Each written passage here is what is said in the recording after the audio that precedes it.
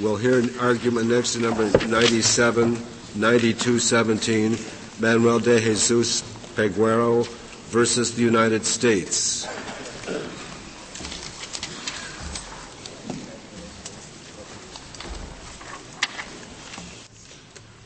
Mr. Siegel. Chief Justice, may it please the Court. There are three reasons why the failure to warn of appellate rights is a structural error which justifies relief as a matter of law. First, there is no substitute for a warning that comes directly from the judge. Second, there is no way to correct the error on direct appeal. And third, a judicial warning has been deemed necessary both by this Court and by the Congress.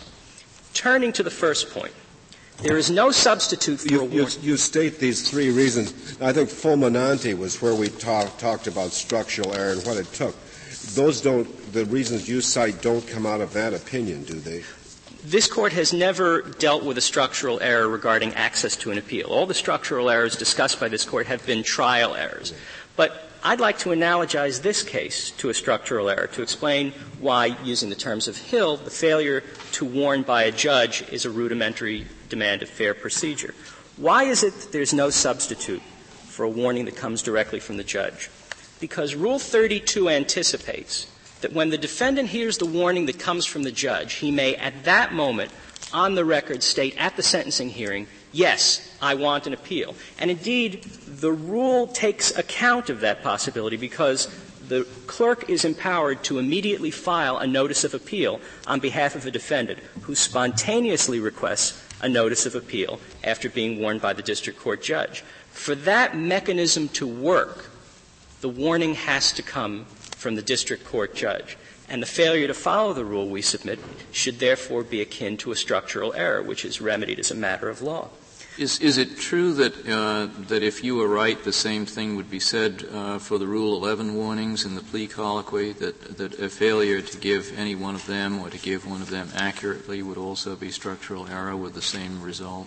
No, for a very important reason. When a defendant doesn't get his full Rule 11 warnings, his attorney, assuming that there's a warning of the right to appeal and that it's properly preserved, his attorney can raise those errors on direct appeal in the Court of Appeals. You can do that with virtually any error under the rules of criminal procedure except this rule, because if a defendant doesn't get the warning from the judge of his right to a direct appeal, that may effectively block the defendant's access to a direct appeal. And that kind of an issue is a structural error which we submit should be. Well, it may or may not. And with other structural errors, you can't tell whether it does or not. But in this situation, you can tell whether it did or not. Well, if, in fact, he knew of his entitlement to an appeal, it did not. We know from the record, as a finding of fact from the district court judge, and the defense attorney testified that he discussed the appellate rights with the defendant and that the defendant agreed not to go on with an appeal and to instead cooperate. But we will never know, despite that warning, what would have happened if the judge had then warned the defendant of his appellate rights. It's very possible. Why do we need to know? Why do we care? What we do know is that he understood that he had a right to appeal. What more do we need to know than that? We have no indication from the record what his response would have been if the judge had told him. For example, I can tell you from experience that the sentencing hearing is often the low point in the attorney-client relationship. And sometimes defendants do not trust their attorneys, especially if it is an appointed attorney. Sometimes a defendant can be confused and have in his mind the thought, well, I'm going to get in trouble if I file an appeal, or my cooperation won't work out if I file an appeal. But if the defendant hears it from the district court judge on the record at the sentencing hearing, first he knows it's legitimate. Second, the district court judge tells him under the rule, Mr. Defendant, you have a right to proceed in forma pauperis, to have a free appeal. The structure of the rule then anticipates that in response to what the judge says, the defendant may make a spontaneous statement on the record saying, yes, please file the appeal, and it happens immediately. Now, that's a little different, a lot different than the rest of the structure of the rules of criminal procedure. Well, Mr. Siegel, if your position is correct that it is a structural error, if the defendant were not advised by the judge of the right to appeal, but subsequently perfected an appeal, he'd still be entitled to relief under your theory because there's been a structural error, I guess. Well, I would say that in that case that's the consequence of labeling it as you would have us label it. There would be the rule wouldn't apply where the defendant had actually filed his appeal. I think this rule, fairly read, is a way to make sure that the defendant gets his appeal. And if he gets his appeal, there's no reason to apply the rule. The same for the exception applied. How about, is there ever a plea agreement in which a defendant agrees to give up any right to appeal? Yes, Your Honor. And suppose that were the case. And again, if it's a structural error,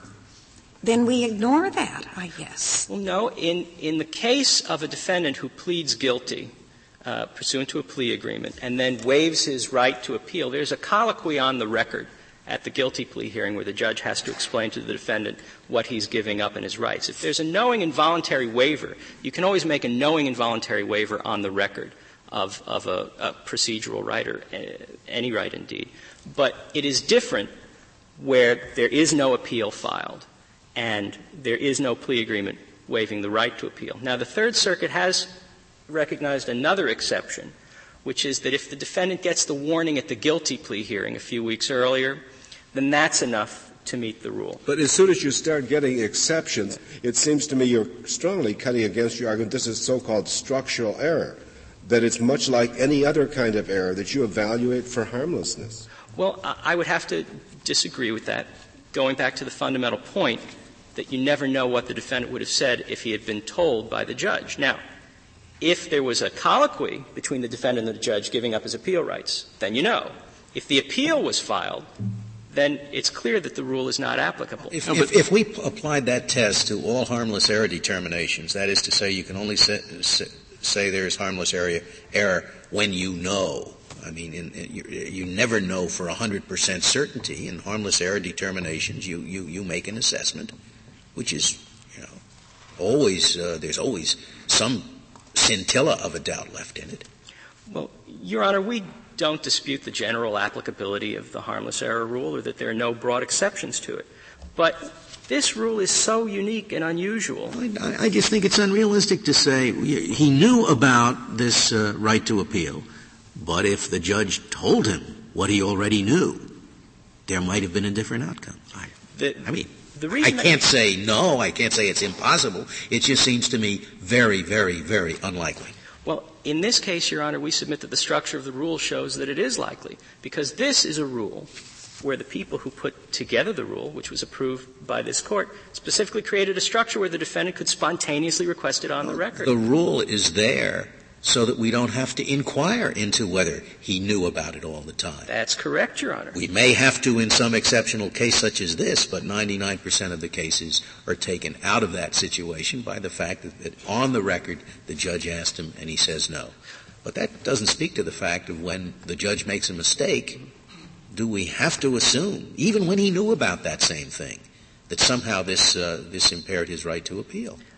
Because the right to appeal is so important, and because you can never really know what would have happened if the structure of the rule had been followed, I would say yes, in this unusual circumstance, just reinstate. Siegel, can we back up for a bit? Is it clear that defendant knew? I mean, did the lawyer testified that the lawyer told him? Did defendant, who also testified, say, yes, he knew? The district court made the finding in favor of the government that the defendant was warned of his right to appeal. That was by crediting the attorney. That was by crediting the attorney. Now, the attorney didn't have a letter to the defendant. He didn't have a memorandum to his file. He didn't have a notation on the file. He was testifying solely from memory. So it is. Why do we have to go beyond the fact that there's a second claim here, and the second claim was ineffective assistance of counsel for failure to take the appeal that the defendant requested him to take? So at some point in the relevant period, on the defendant's own claim, we have to determine, we can only conclude that he knew. Well, the district court made a factual finding that there was a discussion between the defendant and his attorney. Why do we need a finding? We've got the defendant's claim of ineffective assistance, which is predicated on the fact that he knew he had a right of appeal and told his lawyer to take it, and his lawyer didn't.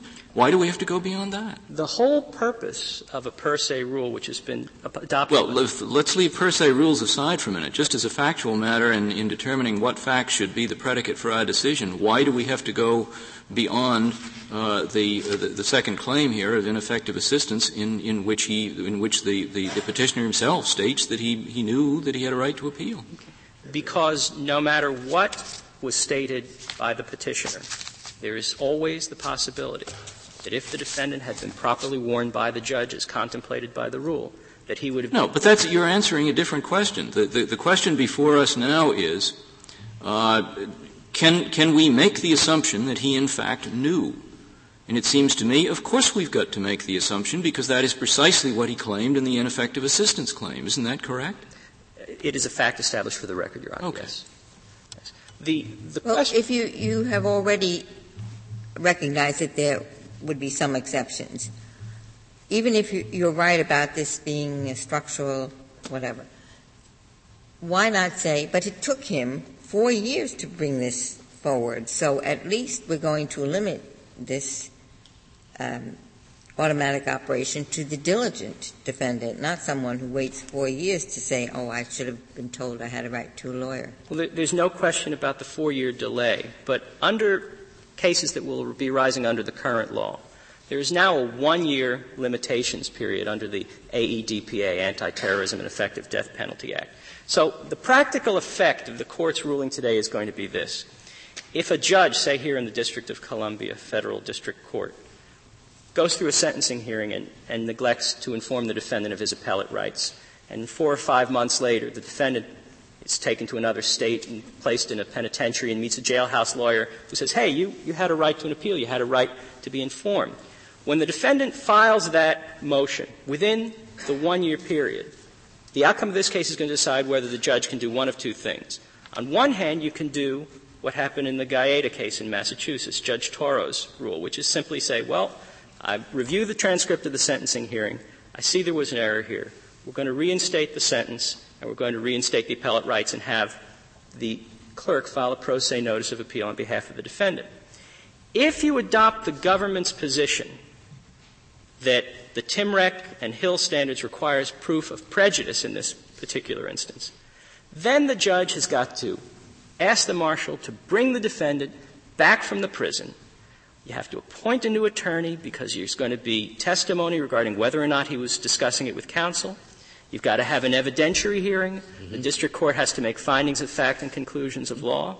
It seems to me that judicial efficiency in the interests of the federal courts cut in favor of a rule which within that 1-year period gives the district court discretion to simply correct the error in an expeditious manner. What was the alleged error here? I thought that the sentence was within the guidelines for the offense to which defendant pled. That is correct. The error was the district court's failure to comply with then existing Rule 32A2. But the object of it would be to get a new sentencing. The object of it would be to get a new appeal.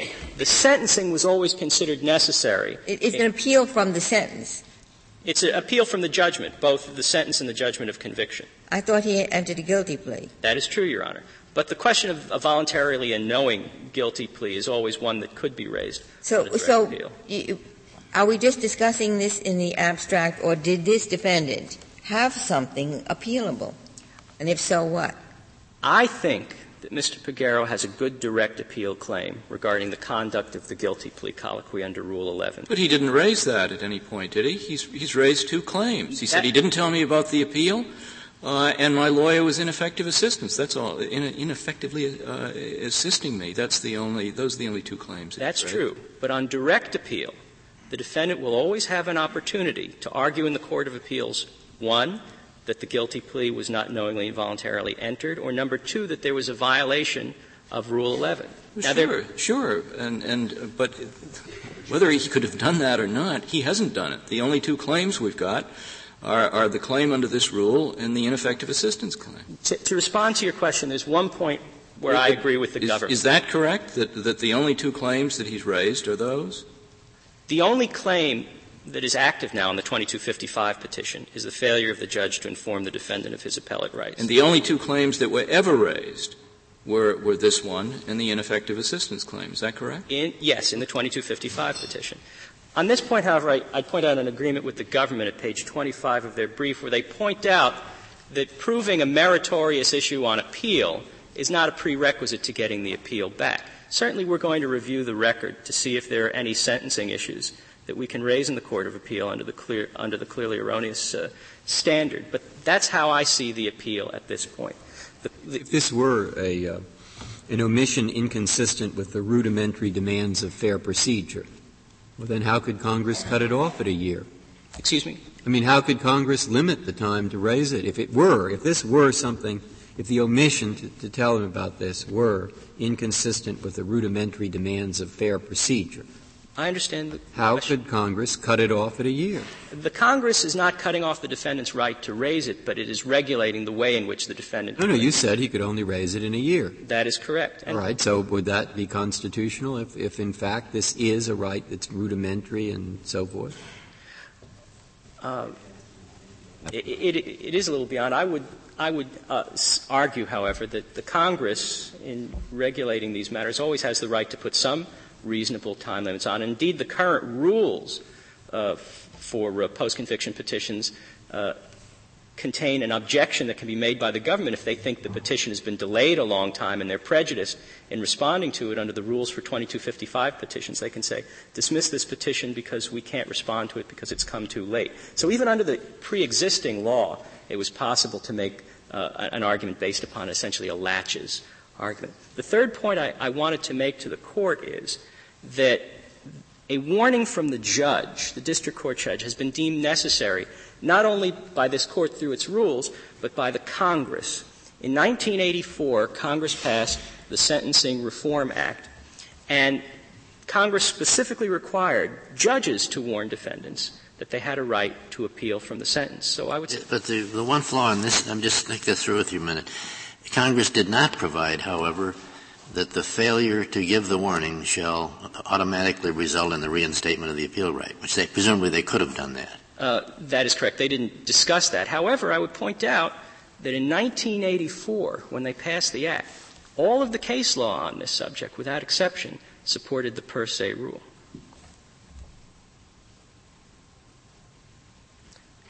So, to just summarize again on the 3 points that we had raised, we submit first that there is no substitute for a warning. Refresh my recollection. Exactly what did they do in 1984? In 1984, when they passed the sentencing guidelines, they by statute amended Rule 32A to insert a requirement that the district court judge must also inform the defendant that he has a right to appeal from the sentence. Because prior to But then what was the pre-existing law that they presumably adopted if they first put it in 1984? Well, the question was, Your Honor has posed to me a question. Yes. Well, the statute doesn't say anything about a per se rule, so maybe we should assume they didn't intend it. It doesn't say anything about a per se remedy. It has a per se rule. Okay. They didn't say anything about a per se remedy. Right. However, if you want to try to find some indication of what Congress might have been thinking, if you're inclined to look for the background of what was in the law at that time, in 1984, you'll see that all of the appellate court cases dealing with this issue before 1984 adopted the per se rule. But I thought Congress changed the rule in 1984. They added to the rule to require not only an advising of the defendant after trial of his right to appeal from the conviction, but also requiring now under the guidelines that defendants be specifically told that they had the right to appeal from the sentence. Justice Scalia, I think you had a question. I'm not sure what cases these cases presumably are cases that held that even without a rule that said so, if you did not advise the defendant of his right to appeal? Now, these are cases arising after the 1966 amendment to the guideline, which first said in all cases where the defendant has gone to trial, the district court judge must warn the defendant on the record that he has a right to an appeal. Right. These cases, this is nothing new, which is what has happened in this case. These cases came up under the old rule before the sentencing guidelines also.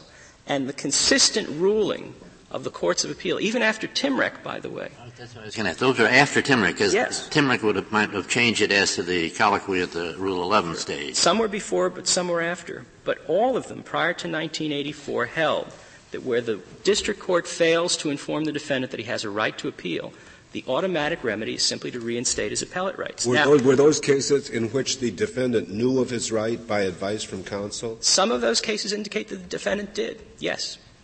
Yes. Are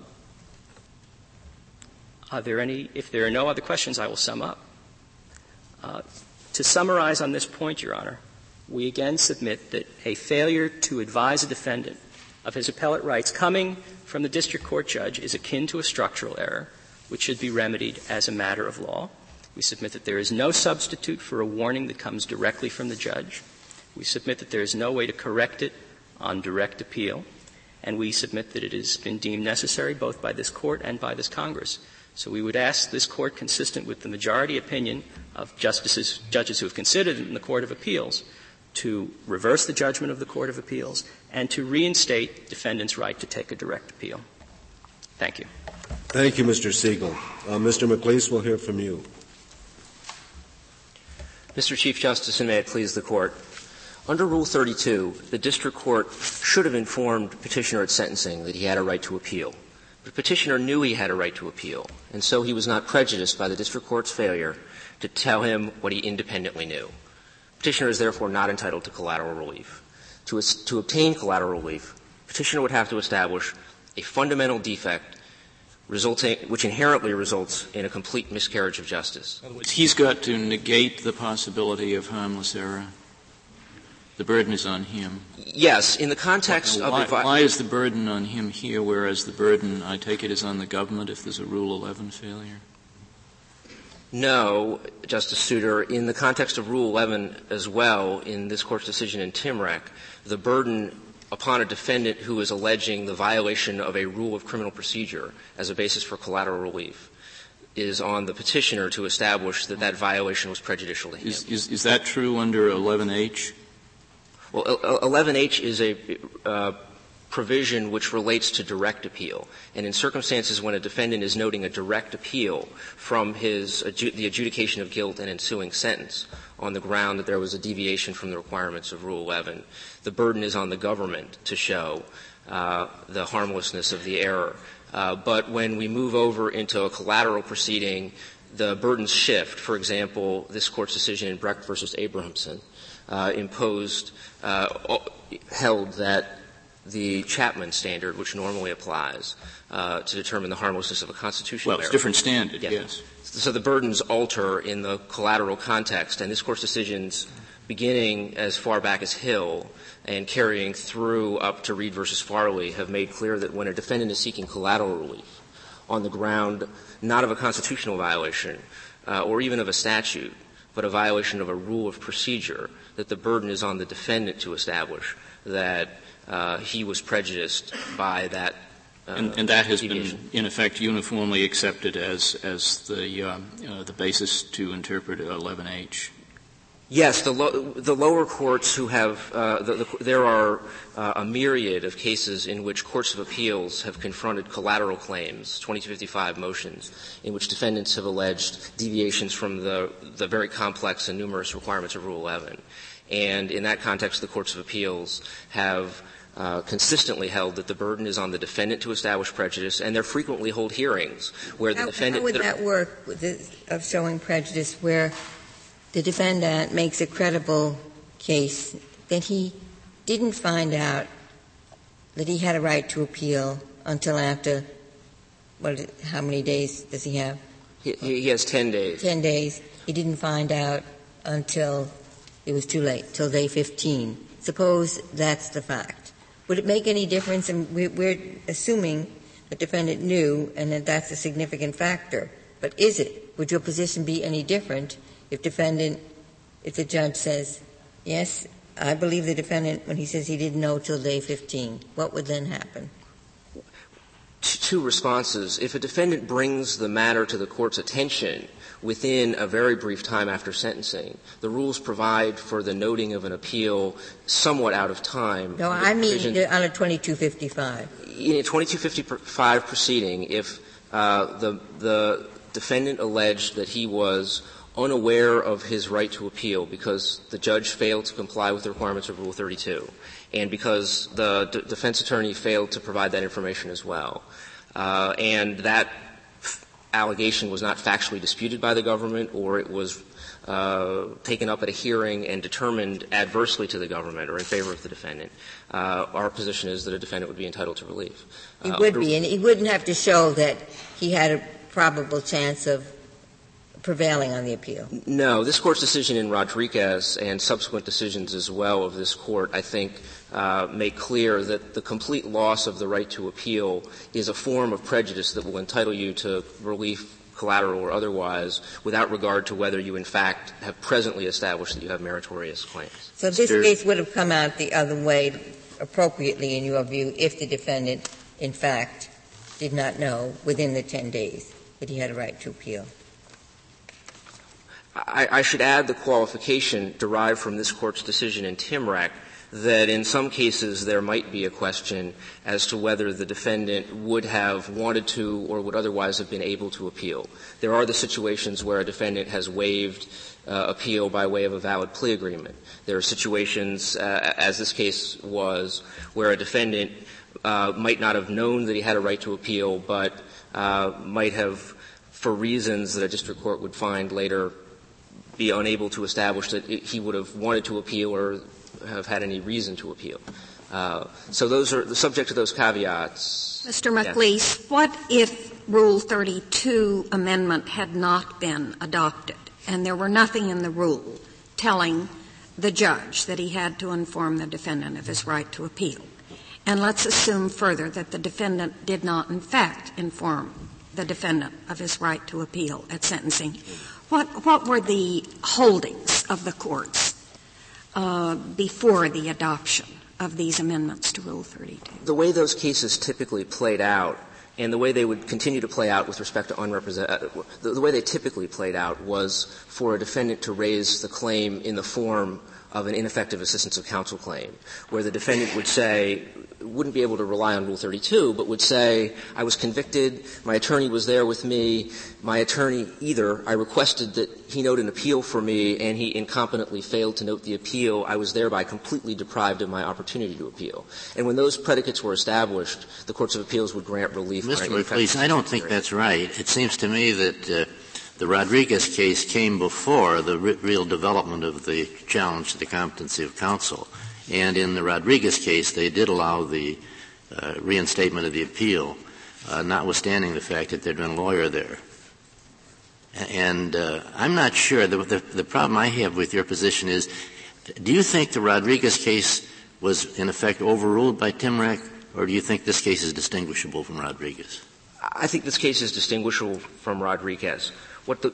If Rodriguez had supported the idea that it was appropriate to impose a rule of per se collateral relief, the Court's opinion would have been quite different. The Court would have said, we note that there was a violation of Rule 32 here that entitles the defendant to relief without more, and we therefore direct the Except for the fact that Justice Harlan said that there should be an inquiry into prejudice, and the Court did not do that. It sent it back automatically to reinstate the appeal. I think the debate between the majority and Justice Harlan in Rodriguez was not about whether there should be an inquiry into prejudice. It was about whether the majority had properly conducted what everyone agreed needed to take place, which was an inquiry into prejudice. What the majority in Rodriguez said was, this defendant, they did not say there was a Rule 32 violation and therefore we grant the defendant relief. What it said was he has been effectively denied his right to appeal. Correct. And it reached that conclusion based not solely on the Rule 32 violation, but on two other features of the case that supported a conclusion of prejudice. One was that the defendant, who had up to that point been represented by an attorney, had his attorney withdraw at the sentencing proceeding. And therefore there was no attorney around to give the advice that it's undisputed occurred here. And second, that the defendant at the sentencing proceeding indicated to the judge that he wished to pursue an appeal by the court held, saying he wanted to proceed further in forma pauperis. And the Court pointed out that there would be no reason to make that request unless he wished to appeal. And the Court went on in Rodriguez to say that the district court's failure to properly follow up on the defendant's articulated desire to appeal, coupled with the other two failings, the failure to comply with Rule 32 and I guess it's not correctly described as a failing, but the withdrawal of an attorney so that the defendant was unrepresented, combined to deprive the defendant of the right to appeal. And that case is completely different from the present case where all you have is a Rule 32 violation.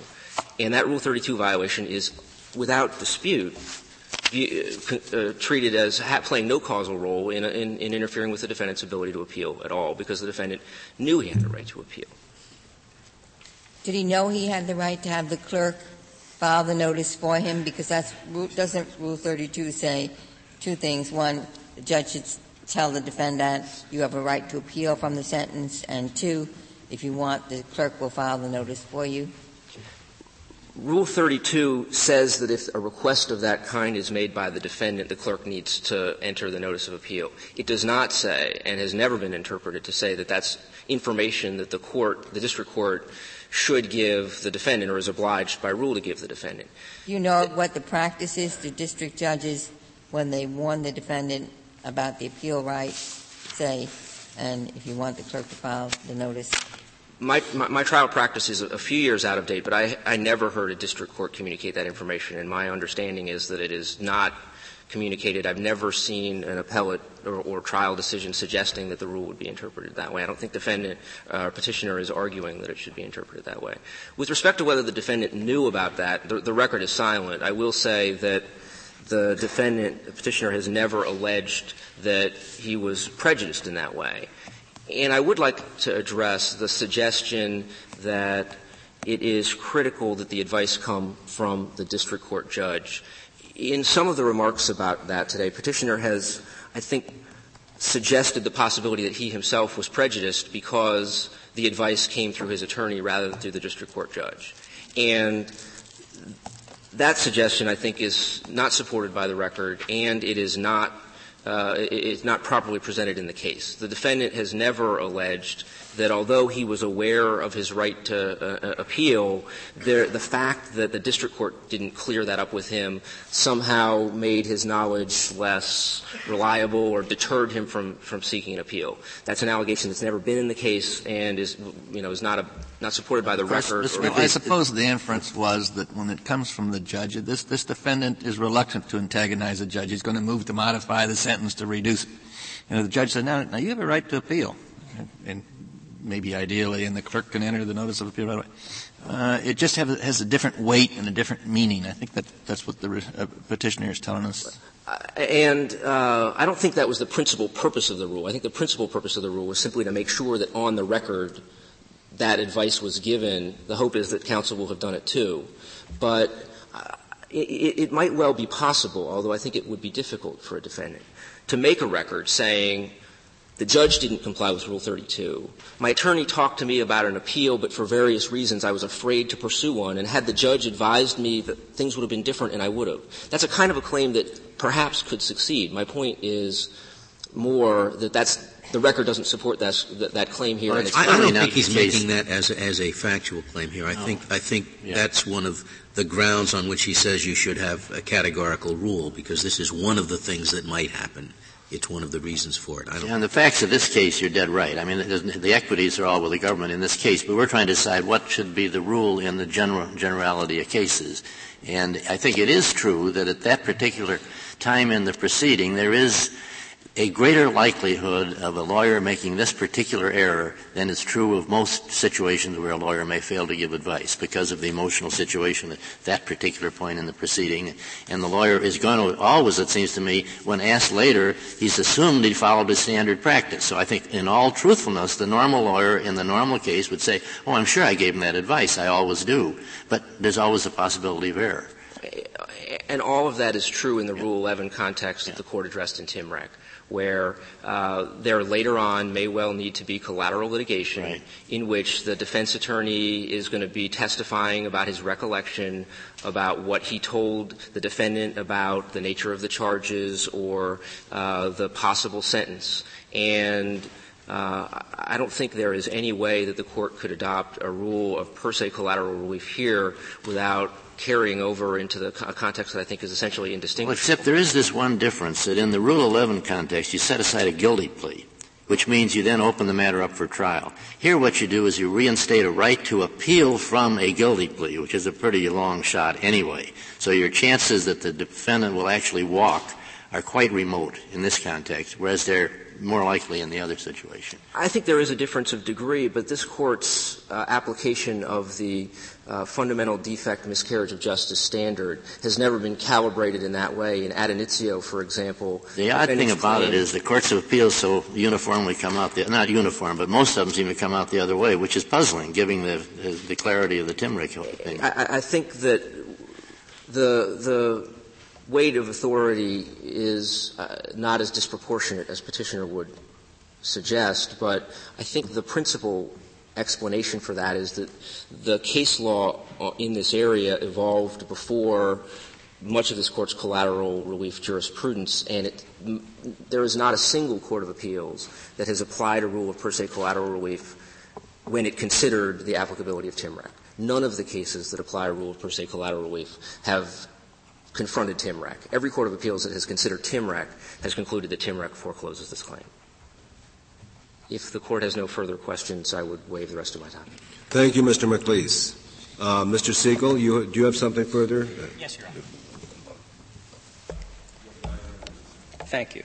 I would briefly like to respond to some comments and questions. First, a comment and question made by Justice Ginsburg regarding the amount of time that a defendant has to make up any error in meeting the 10-day limit. The government suggested that if the defendant doesn't meet the 10-day limit, that it can be corrected if he acts promptly. The defense counsel can ask the court to file a late notice of appeal if he shows good cause for doing it, but that's only a 30-day window of opportunity. And what happens as a practical matter is that the defendant gets moved quickly by the United States Marshal. Sometimes defense counsel doesn't get to him. The defendant can be moved across state lines to a federal penitentiary or can be in transit to a federal penitentiary and not be able to get in touch with him. So that 30-day limit at the maximum, and it's a 10-day limit, but 30 days for good cause, is a very short limit, and I suggest to you that that might be one of the reasons why that the courts of appeals are adopting this per se rule even after the Timrick case. In fact, in the Sanchez decision — Do you agree with your opponent that none of the courts that adopted it distinguished Timrick or discussed Timrick? It is true. None of the courts that have spoken about the per se rule discussed Timrick. Now, Sanchez, Judge Buckley's decision for the District of Columbia Circuit, discussed the Tress opinion from the Seventh Circuit, which adopted their view of the Timrick standard. So you could say that they took account of it. But that court still stood by the per se rule, and I think it shows something about the severity of the problem. We were able to find 31 cases since 1989 on Westlaw where a defendant had not been warned of his appellate rights and it was necessary to use a 2255 proceeding to get his direct appeal right back.